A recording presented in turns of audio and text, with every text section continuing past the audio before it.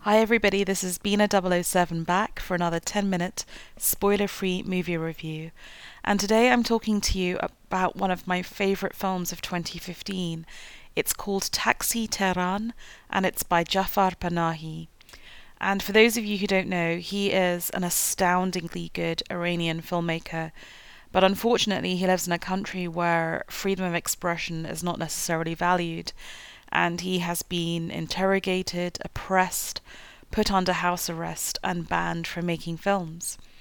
And as such, his previous film was actually profoundly sad and depressing.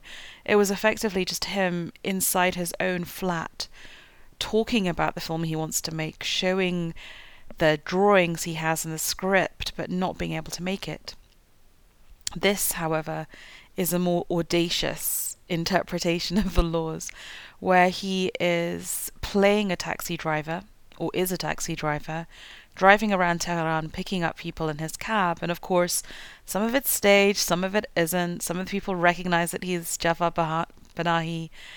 He plays very much joyfully with this concept of breaking the fourth wall and letting us know that we're on the joke and he's in on the joke.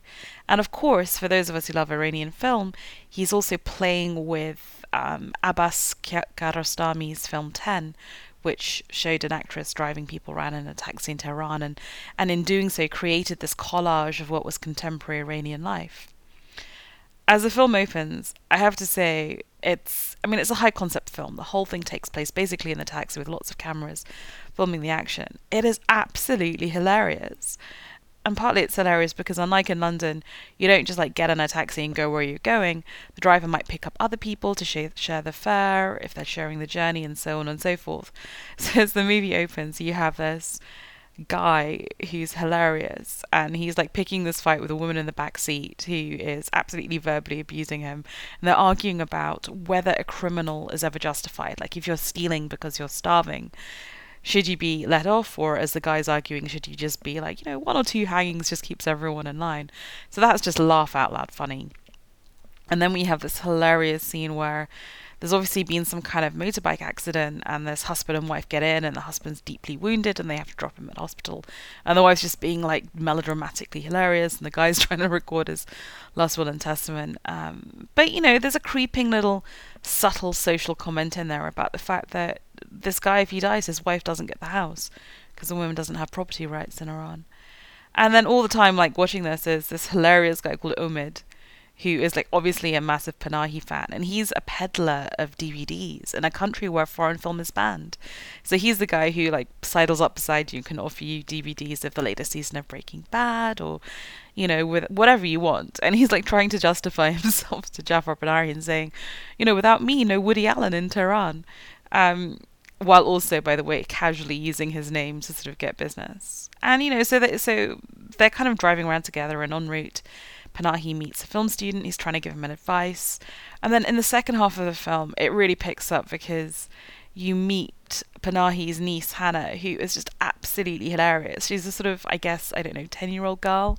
And she's in the headscarf and everything. He's picking her up from school and he's late, and she's giving him all kinds of crap about it, which is just so funny. She's really feisty. And she herself has a little camcorder, and she's making a short film. But what's really funny is that she has obviously in school been given this list of instructions from her teacher about how to make a short film. And this is reflecting the oppression of the regime. So she's been told that, the hero can't have an Iranian Persian name. It has to be a Muslim name. And he can't be wearing a tie. He's got to be a man of the people. And the film, you can't be dealing with any of that messy social realism stuff that you do, Uncle. It's got to be a screenable film. So, of course, this interaction between uncle and niece is incredibly sweet. And she is one of the most charismatic characters I've seen on screen this year.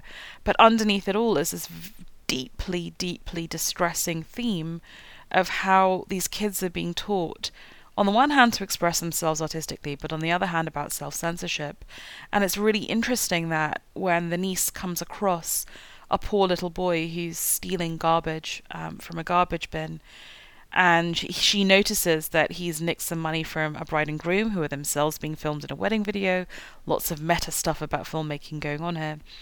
And she kind of directs him to give the money back because, of course, if she's caught him on camera and he's stealing, then it's social realism and she can't show it in class. So all the way through this film, it starts off at this high pitch of melodrama that's evidently staged, but as it goes on, you realize it's becoming more and more about the reality of what it is like for Jafar Panahi to be a filmmaker in Tehran. At the same time having this humour woven in. And I think that is the mark of a truly great filmmaker, when you can make a movie that has all the profundity and all the seriousness in the world, but is still incredibly entertaining and memorable, so that even now, many hours after watching it, I can probably recite to you whole scenes. There's also, and I think rightly so, one of the last passengers that Panahi picks up is a friend of his who is, his niece calls her the elegant lady with the roses. She's carrying roses, very beautiful. And it turns out she's a lawyer. She is Panahi's lawyer, and she's currently defending a young woman who has been imprisoned for trying to watch a sports match, as Panahi himself showed in his comedy drama Offside. This girl who's in prison is apparently on hunger strike and is being force-fed. And it's amazing to me that I watched at the BFI London Film Festival Taxi Tehran straight after Suffragette. And Suffragette is a movie about these women who 100 years ago were on hunger strike in London because they wanted the right to vote. And this very day, we have this girl on hunger strike in Tehran because she wants to go and watch a sports match. I mean, it's unbelievably tragic and sad and awful. And this wonderful, elegant, charismatic lawyer herself is about to get banned from her profession, just like Panahi was banned, because she is daring to question this. So, overall, Taxi Tehran is a profound movie.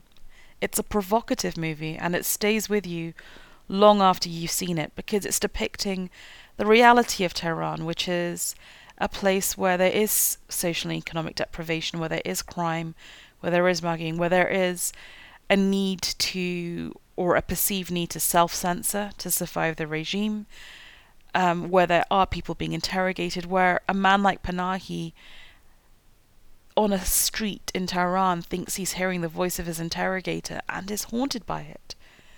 And yet, I can honestly say that this is a movie that I've laughed out loud with as much as any other film this year. And I've always thought Panahi was a great director. This is a great film, and it's won, I believe, the Golden Bear at Berlin. It absolutely deserves that. This is a film that, it's very short, I think it's only 80 minutes long, but it has absolutely everything. And even if you don't care about Iranian politics, if you love film and you want to explore what it means to make film, then this is the film for you. Because I think someone called it a love letter to cinema, and it truly is. And what better person to sell it than the charismatic Panahi himself. So, one of the best films of the year for me. If you've seen it, and please do, and agree or disagree with my take, please feel free to leave a comment on the blog at bina007.com. Otherwise, thank you for listening.